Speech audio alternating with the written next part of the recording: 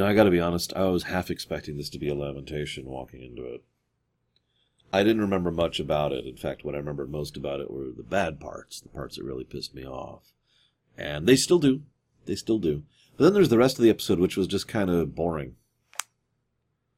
You'd think for an episode which is calling back to Pajem and actually following through on continuity and actually having consequence for actions would be the kind of thing I'm down for.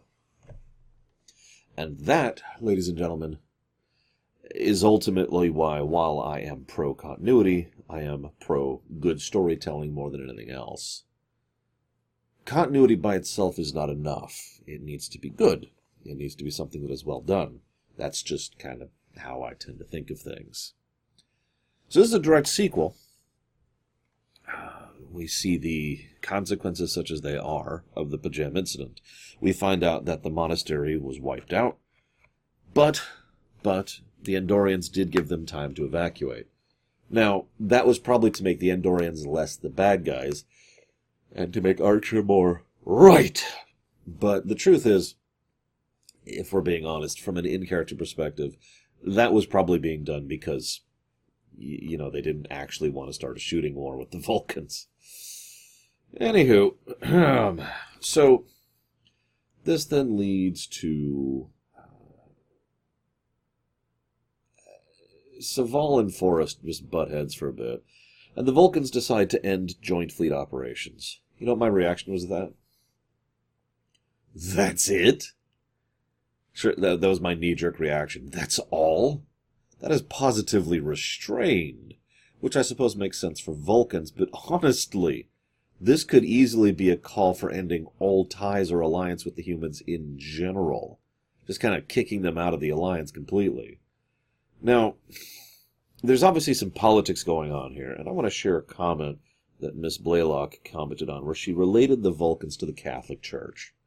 Now, I'm mostly speaking historically here, because I don't touch on modern politics with the 10-foot pole. But it is interesting to note that, historically speaking, well, the Catholic Church is supposed to be about, God and Christ and good and being decent, right? Like that's kind of what you get from that, right? Love thy neighbor, stuff like that. You'd think that, right?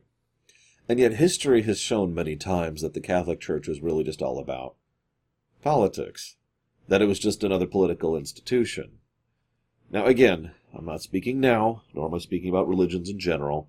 I'm just sharing together the idea of what she mentioned, because this is exactly her point, that it was supposed to be this good thing, but power and political power and corruption had seeped in to turn it into something just like anything else.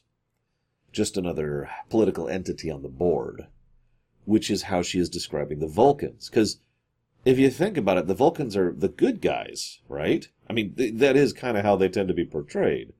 In fact, Vulcans tend to be, or at least generally tend to be thought of as the good guys more than any other race in all of Star Trek, including humans. So, you see the lineup there of why that parallel is being utilized, and it's an interesting one and could lead to some very fascinating topics and thoughts, which naturally we will not be doing until Season 4. So, the monastery is lost. They pull back on joint fleet operations. We also find out that they're going to withdraw to Paul. Actually, let me circle back around to that, because I want to mention one thing. There's this bit where Archer says, no, you can't come down, Trip. Sorry, I need Hoshi. Just in case, right? I can only bring a few people down, and they've got this great engineering stuff, though. Man, and apparently they can go warp 7. It's fantastic.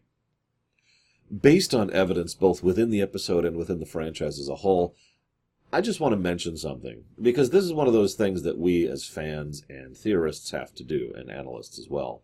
We have to decide whether something is actually legit, or if it's just something that someone's saying. And there's a huge gap of difference between those two things, because if these people, the Corridans, if they actually have Warp 7 now, which is insane on many levels, it begs the question of why they aren't in a state or position that they should be later, and why it'll be many, many years until Journey to Babel, actually, where it's a plot point that they are being considered for entry into the Federation. Now, so if that Warp 7 thing was legit, then what we have is bad writing, because that's stupid. But if what we have is the idea that this is just him messing with Tucker in-universe, then it's just him messing with Tucker, and now we can excuse it. And this little equation that I just ran through very briefly is something that I have had to go through for, oh God, since I was a kid. Since I was talking about Star Trek on the playground with my friends. This is such a long-standing thing. And I'm sure a lot of you understand this exact same equation, right? Not just with regards to Star Trek, just with any long-standing franchise. What happens on screen isn't necessarily always codified canon, because sometimes they're lying or misinformed, or they're just saying something to get across a point, or they're slanted, or they're biased, or whatever, right? And there's just plenty of reasons for why things are not necessarily canon, and that equation should come up. And I just wanted to mention that because I heard the Warp 7 thing, and I was just like, oh, come on, he's got to be messing with him. There's no way. Anyways, so now we get to the part where they're like, okay, we're taking T'Pol away. Quick sidebar here. One of the things I've always felt Star Trek should be less afraid to do is to move the camera, is what I call it. And it's easiest to explain this by using an example, because Deep Space Nine did this. In fact, they did it twice. Once during the Dominion War arc, around the beginning of Season 6, end of Season 5, I think. And, God, what is the name of that episode? Sacrifice of Angels, Favor of the Bold, and the lead-up to that. Like the 9-parter or whatever it was. So that arc, and then the final arc, the finale arc, the lead up to the last episode. Both of those two arcs are, I think, the only real times we've seen the camera move when it comes to Star Trek. So the camera moving, just to continue explaining this, is the idea of the camera shifting away from the typical viewpoint, from the main protagonists, and allowing to show other perspectives. Now, you're probably thinking, oh, that's a Meanwhile Elsewhere then. No, a Meanwhile Elsewhere is when the camera hops over to Dukat or to Wayun and shows what they're doing, the villains or the NPCs or whatever. A moving camera is when, to use a video game example, when you've got the party running around, and then thanks to story reasons, the party splits up, and so the camera bounces back and forth between the two parties, which are fully divested from each other geographically at that point. Sense make? Star Trek is really, really, really hesitant to do that. In fact, one of the things I've heard several times, although I was never able to clarify this other than an interview by Berman, is that they wanted Season 1 of Enterprise to be Earthbound. Not the game. Bound on Earth. Stuck on Earth. So that they could, have that be the build-up as they're slowly making the NX-01. And then its launch would be the lead-in to Season 2 kind of a deal. For the record, I think that's a great idea. Not only would that go a long way towards keeping budget concerns down, which was an issue, by the way, as it always is, but on top of that, it would have been something different, and there's a lot of storytelling potential with that, and it would have fulfilled that goal of keeping the tone down at ground level. I think that's a great idea. But instead we get this. But another thing I think they could have been willing to do is to move the camera. Now, what does that have to do with anything? Back in TNG's run, there was a bit where William Riker was offered a command post on some other ship, the Icarus, I think, I don't know. And it was like, okay, maybe you should go and take that command post. And then Riker decided not to. Okay. My idea that I posited back then in the TNG ruminations, sorry, why am I so tired? God. The TNG ruminations was maybe Riker should have done that. Maybe he should have just committed to it. And then periodically, either within an episode or having an entire episode devoted to, we could shift the camera over to Riker, over on his ship, see some of his adventures and what he's going through. This could have then been a bit of a character arc that he undergoes throughout the course of Season 3, which would lead into Best of Both Worlds, where he has to come back and, well, for those of you who don't remember, Best of Both Worlds Part 1 was all about Riker. Was he the kind of person who could take command and in the moment give that order without a moment's hesitation? Which he did. This is, of course, why Riker's character arc in the entire franchise basically ended with Best of Both Worlds Part 1. After that, he didn't really move anywhere character-wise. Now, this could, of course, be solved by having him go back to his command and effectively leave the show, and then Jonathan Frakes is not on camera several times because Riker's off over there, and then they find Thomas Riker. And then they effectively have what is a brand new character, played by the same actor, who is now playing a sort of, but effectively different character, and then they could go in a different direction with that one. In short, TNG accidentally had the pieces fully in place to really do something with Riker across like 3 or 4 seasons, and instead decided to do absolutely nothing because status quo. Now, what does this have to do with this episode? T'Pol is being recalled. Yeah, you already see where I'm going with that, don't you? One of the things that really caught my attention was there was this bit where T'Pol tells Archer, I was assigned here to be a representative for the interests of Vulcan. I have failed at that. This is probably the best explanation for why she doesn't fight the transfer, and indeed why she should be transferred. No, really. Because she isn't following the needs and wants of Vulcan High Command. Now, whether that's a good or a bad thing, well, that depends on some opinions, doesn't it? Since the Vulcans have been almost universally portrayed as the bad guys, including in this episode. By the way, the only reason that, Sopek, comes across as reasonable as all is because he's played by Gregory Itzin, or Eitzen, I never remember how to pronounce it. I've actually talked about him a few times before. He's a semi-regular guest star, and he's a good dude. I like him. He does some good stuff. So he manages some decency and charisma to his performance, and actually does a good job of playing a Vulcan, rather than the usual boring stuff we tend to get from this show. Because apparently Vulcans are now... I can't think of their names from Mass Effect with great surprise. Now, every time I do this, all that is going to happen. My entire comment section is going to be people telling me their names. No, I'm going to subvert you on this one. I'm going to prevent you from doing this. I'm going to pause everything right now, and I'm going to just go look it up right now. Accidentally close a window. Didn't mean to do that.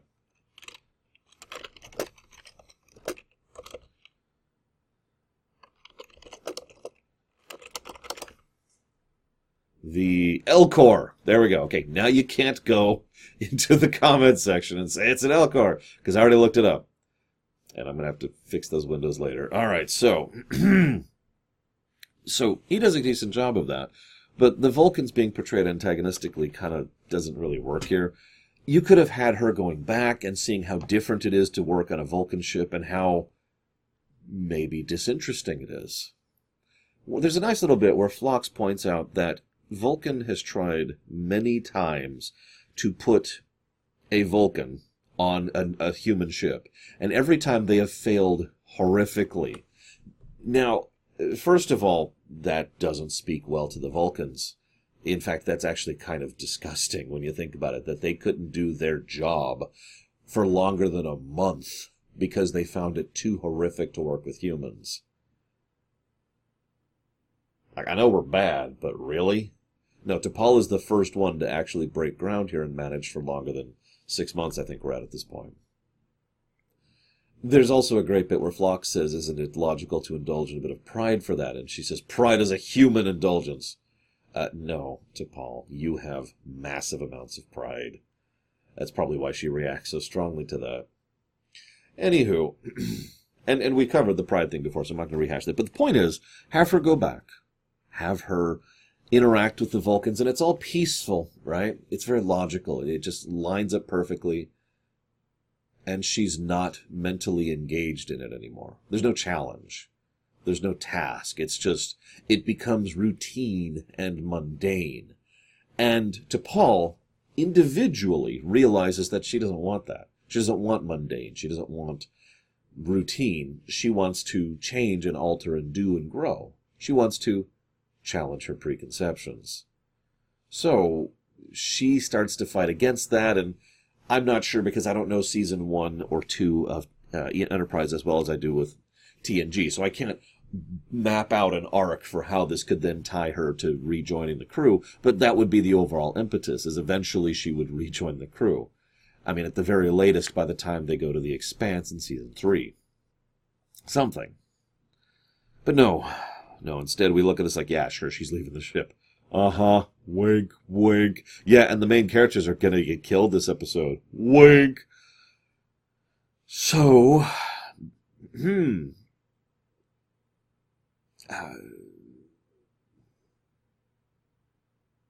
Archer kind of tries to reach out to T'Pol, and kind of fails at it, but still kind of succeeds. I want to bring up Jessie Gender really quick. She's a awesome YouTuber. I've done some Star Trek things with her, and I've watched a bit of her stuff. She tends to be a little more hard-hitting than I am, but also her focus tends to be more on the real-life implications rather than mine, which I'm mostly focusing from an in-universe perspective here, as well as the technical creation of the show thing. But I bring her up because she mentioned that she went through Enterprise somewhat recently, from my perspective, which from the time this video came out would be over a year ago from your time. And binging it changed her perspective on it, because Enterprise Season 1 and 2 still had its issues, and it certainly does. But there's more tiny little character moments here and there. And she specifically mentioned T'Pol, and I can't help but notice that she's absolutely right. Periodically, there's just these little tidbits. And the closest thing to an actual character arc we have in the show, in general, so far, is for T'Pol, and her slowly becoming acclimated to the human way of doing things, but without losing her Vulcan self. Now, that's important. It's not like she's becoming more human, it's that she is changing what being Vulcan is for her. IC. Because of the fact that now that she has this external stimuli, this chaotic stimuli, which is altering her from the routine and mundane and status quo, she now is changing her perspective and adjustment. She's still a Vulcan. She still speaks and acts and functions in a Vulcan manner. But you can see how now she is a different Vulcan than a Vulcan who is only surrounded by other Vulcans, right? And this has been a tiny little tidbit. Like I said, just tiny little things. I like to show evidence, so here's my evidence in this episode. When they're taking the shuttle pod down, Archer's like, you know what, maybe I should just take you back up. And she says, no, it would be illogical to. It would waste fuel to go back at this point. We're over halfway. In other words, T'Pol, when she was used to Vulcans, or another Vulcan would say, yes, maybe you should take me back. I have a lot of work to do.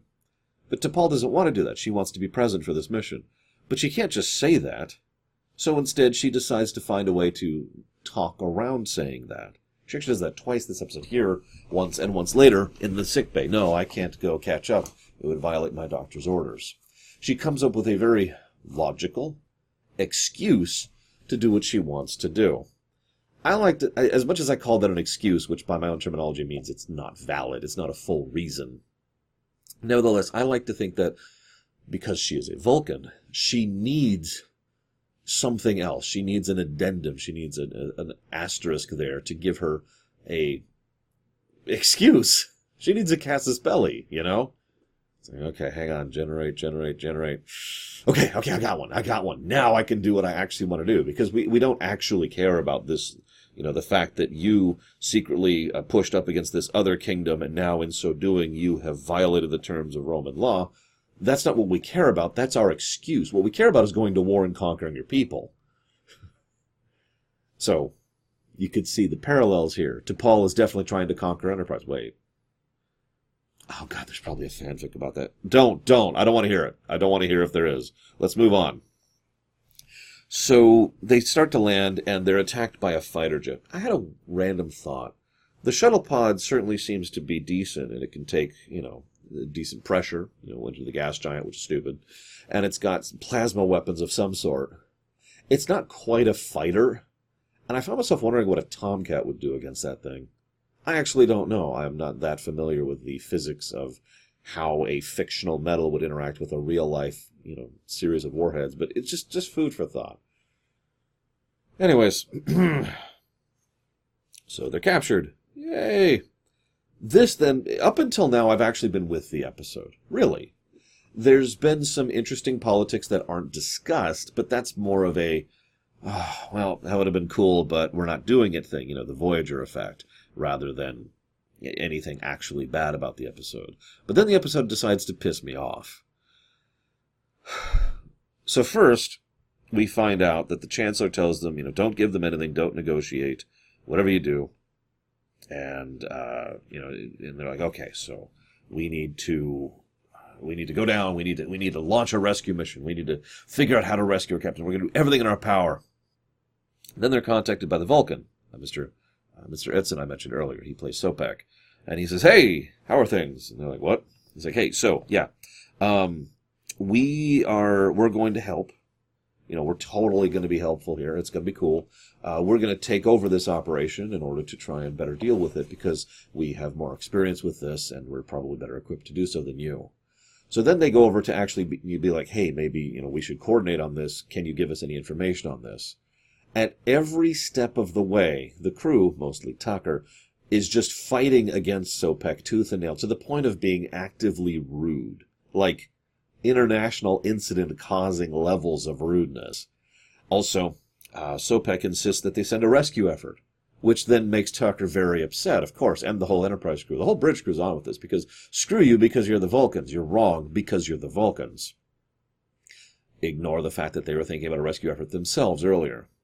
Then Sopak says we're not negotiating, to which they're like, oh, even if it would save lives? So, the negotiate with terrorists thing is actually a horrifically gray morass of black, which honestly I'd rather not cover, and to be frank, TNG already did a way better job of this over on the high ground. One of my favorite parts about that rumination is actually how many of you disagreed with me in the comments section. That's not a joke. I had a lot of people disagree with me in that episode, which is awesome, because it meant we actually had points we could discuss and elaborate on. By contrast, in this episode, it's made abundantly clear that the crew are right even when they change their own positions and what they're pushing for, and the Vulcans are in the wrong. There's even a bit later in the episode where the Vulcans attempt a rescue attempt, which probably would have succeeded based on all that we see, and in so doing, effectively get in the way of the Andorian... by the Andorians in this episode. The Andorian rescue attempt. It sure would have been nice to know about that and, kind of coordinate, right? No, that's nonsense. We got to be all pissy.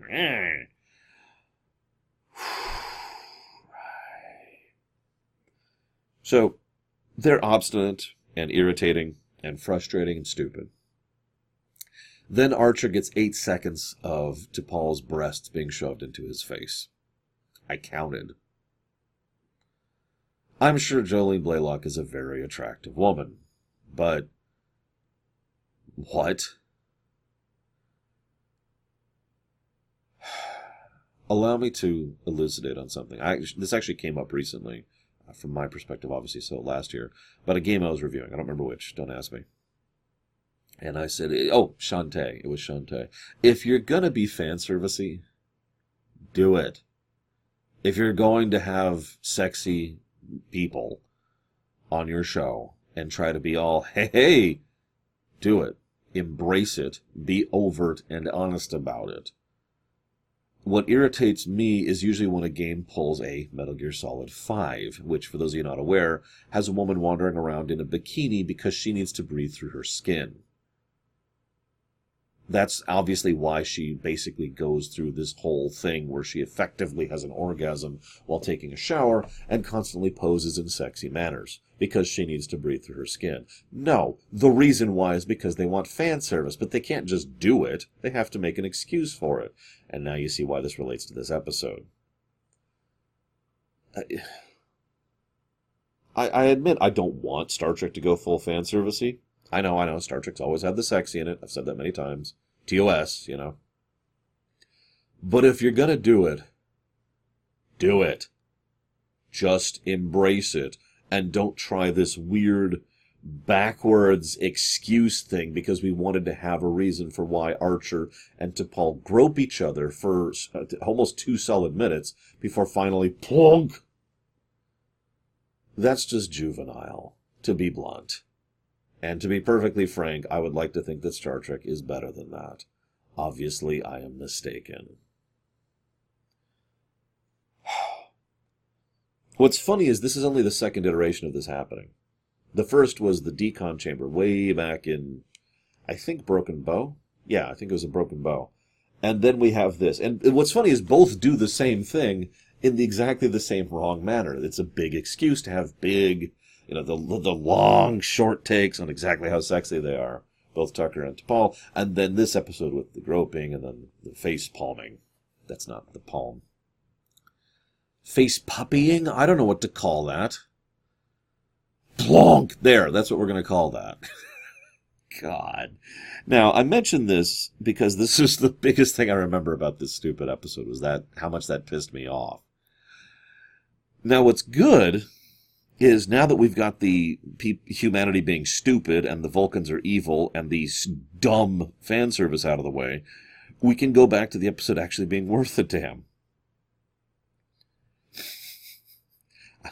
I'm sorry. I did this a little bit out of order because the next thing I mentioned here in my notes is that the shantytown, because there's a shantytown, we got to show that this government is corrupt. That's very important because we'll never discuss it again. And then they talk about how they demand weapons, which they don't even have. And then the Vulcans are not helpful, and then he wants to rescue them, and they want to negotiate, and they refuse to share. And Hoshi literally pulls the static gag, and at 30 minutes in, finally we have Shran in the episode. And miraculously, the episode starts to get better. I'm not actually joking. Not just because Shran's in it, because now they've gotten over the stupid, and now it's like, okay, Shran insists that the Vulcans are preparing for war. Huh. Then they do this rescue op. Reed has to point out that Tucker doesn't have his gun. The Vulcans attack. There's bad coordination. Shran actually gives the scanner back. Nice little moment. Here, this is yours. And quick side note. Shran mentions he can't get a good night's sleep. I'd like to think that's an exaggeration or, a metaphor, because I'm all for other cultures, but the idea of Shran being neurotic enough to literally not be able to sleep because he's in debt to someone is stupid. Just to say this as bluntly as I can. In fact, I hate to point this out, but in the future, Shran will be in debt to Archer several more times, and then vice versa. So I'm not sure if that should be taken as read. Once again, we have to judge whether or not what he says is something that is literally a part of canon, or whether it's just a random comment. I mean, if I say my feet are killing me, I don't mean that literally, do I? Or if I say an episode's making me tear my hair out, evidence notwithstanding, I don't mean that literally. So I think I could argue that he's not literally failing to get sleep. This is just, that's kind of his excuse, right? Because he has this very grudging respect for Archer in person and a growing respect for T'Pol, and that will be a thing that comes forward in the future in 40 episodes. God, Shran's not going to be back for a while. I'm just going to tell you that right now. He's got to show up in season 2, though, doesn't he? Whatever. Point being. No, he does. He shows up in season 2, episode 15. I remember that now. Because we'll be covering that in January. Anyways, I don't think he meant that literally, and I sure hope he didn't, because if he did, that's even stupider than I'm already giving this episode credit for. So then, T'Pol is horrifically injured. No, it's just a sympathy play. She's fine. Archer is just trying to play on Sopek's sympathies in order to gain an ally in the political infrastructure of Vulcan. Okay, I'm kind of with that. And then the episode ends and T'Pol saves, because of course she does, because bad ending. I suppose this isn't really a bad ending. It's not as bad as I was thinking. This is a, return to status quo ending, because of freaking course it is. I want to talk about something. I know I'm done with the episode, but you'll notice I didn't bring up the politics of this episode at all, because the episode doesn't bring it up. What we have here is a fascinating and engaging topic which could easily fill multiple episodes, both as a foreground and a background story point. Vulcan interventionism. Now, let me jump in really quick here. Interventionism is almost always portrayed as a bad thing. Probably because historically people misuse that. But all interventionism means, really, is when you decide to interfere with another country's affairs, either for international concerns or for your own concerns. That's what interventionism means. It is the diametric opposed governmental philosophy of isolationism, where you think about your country and try to ignore other countries. And obviously both can go to extremes, just like most things can. So, now that we've defined that, once again, trying to not talk about modern politics, there's plenty of interventionism to talk about over the course of the last 1,000 years. Or 2, or 3. We actually discussed interventionism extensively when it came to the modern warfare lore run, if you want to hear a larger discussion about that. The Vulcans are clearly practicing that, in general. They have diplomatic ties all over the place. They have trade deals. They have mining concessions. They are working with the government, the recognized government of this planet, in order to try and benefit from it. They're also willing to get involved when it comes to their internecine affairs. Now, in this case, they had a casus belli. One of their own was taken. But the moment they have that excuse, they have absolutely no hesitation in immediately launching an attack in order to hurt a local cell or local member of whatever the revolutionary group is, of which there are apparently plenty. We also have a few little tidbits of the fact that the Vulcans are in charge of are backing the corrupt government, but the only evidence we have of that corruption is the fact that they have class distinction, aka the same thing that we have in real life everywhere. Because there's the central city and then there's the shanty town. And we aren't actually shown the central city, but they reference it, I think 3 times, the economic divide there. I bring all this up because, again, the episode doesn't, but it should have. The idea of the Vulcans getting involved in lesser races, I say lesser, that's such a horrible word. Less developed, less involved in the galactic community.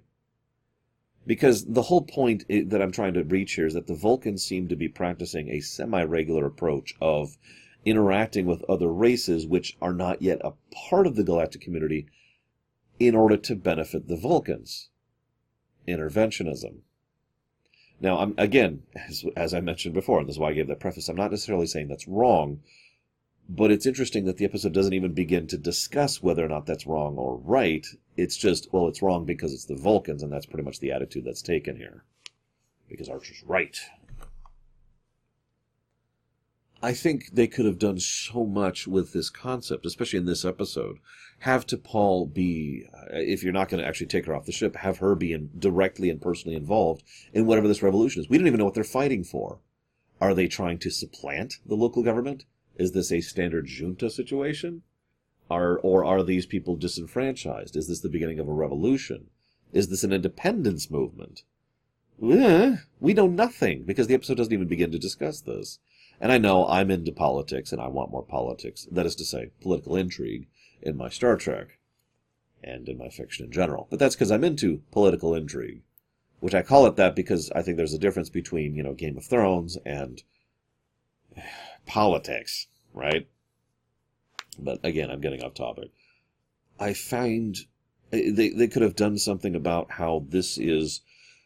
Imagine if Earth had decided to back the idea of working with the Vulcans on this matter, so Archer had to grit his teeth and go along with the Vulcan command and basically follow Sopek's orders in order to rescue both T'Pol and to salvage relations with the Coridians, or whatever they're called. Why? Well, because this is then another step in Earth getting closer to Vulcan. As in, becoming more politically and diplomatically tied to Vulcan, trying to mend the fence of the fact that, hey, by the way, we cost you your spy facility and your monastery. Sorry about that. Just the beginnings of that, which could be an arc. This could be a recurring thing. This actually is addressed in Season 2 in the episode Transin, but again, I'm getting ahead of myself. They could have also gone the route where maybe the local government really is kind of dictatorially corrupt. Maybe there is a degree of rampant excess and waste in their economic system. But because of the fact that they are the recognized government and are trying very hard to continue to produce XYZ resources, which are very valuable and useful to the Vulcans back them. Which could say a lot of things about Vulcan's approach to other races. The idea that, at least at the Vulcan command level, Vulcan High Command, which are almost universally shown as the bad guys in this show. Hint, hint. Season 4, hint, hint. Sorry, spoilers. It'll come up again. That's all I'm saying. The Vulcan High Command being the bad guys will be a recurring trend in this show. And maybe the Vulcans in general don't really agree with what Vulcan High Command is doing. But you remember what T'Pol said a few episodes ago? Tradition. Shoot, I wrote down the quote. Give me a second. See if I can find it. So we got the Phlox episode. Then there's the time travel episode. Hang on. Nope. Before that. And then that stupid episode. Oh my God, how long ago was this? Can't have been that long, right? Oh, here we go. Perfect. Our commitment to tradition outweighs personal choice. There it is, right there. Bam. It was Breaking the Ice, which is a great T'Pol episode. Maybe the Vulcans are so adherent to tradition that they must absolutely obey the wishes of High Command, and most of them don't even think to question it because of said adherence to tradition, that we start to see the, let's call it what it is, the corruption in Vulcan society. Because all it would take would be for High Command to be corrupt, for them to be self-serving or, not good. I hesitate to use the word evil, but you see the direction I'm leaning there. And because Vulcans live very, very long lives, this then actually makes things even more problematic than they would be if this was a human society. I mean, if I told you that the leading political elite were corrupt and self-serving and generally leaning towards evil, you'd be like, yeah, and? Now imagine if that particular group of elite was kind of new in being that, like they hadn't been that evil before. But not only are they now, but they're going to keep that office for another few hundred years. Because they're just going to stay in office, and everyone's just going to kind of go along with it. Think about that. And again, no real-life parallels. I'm thinking purely within the confines of Vulcan society, which, thanks to their long lifespan, leads to a few other issues that we don't really have in real life.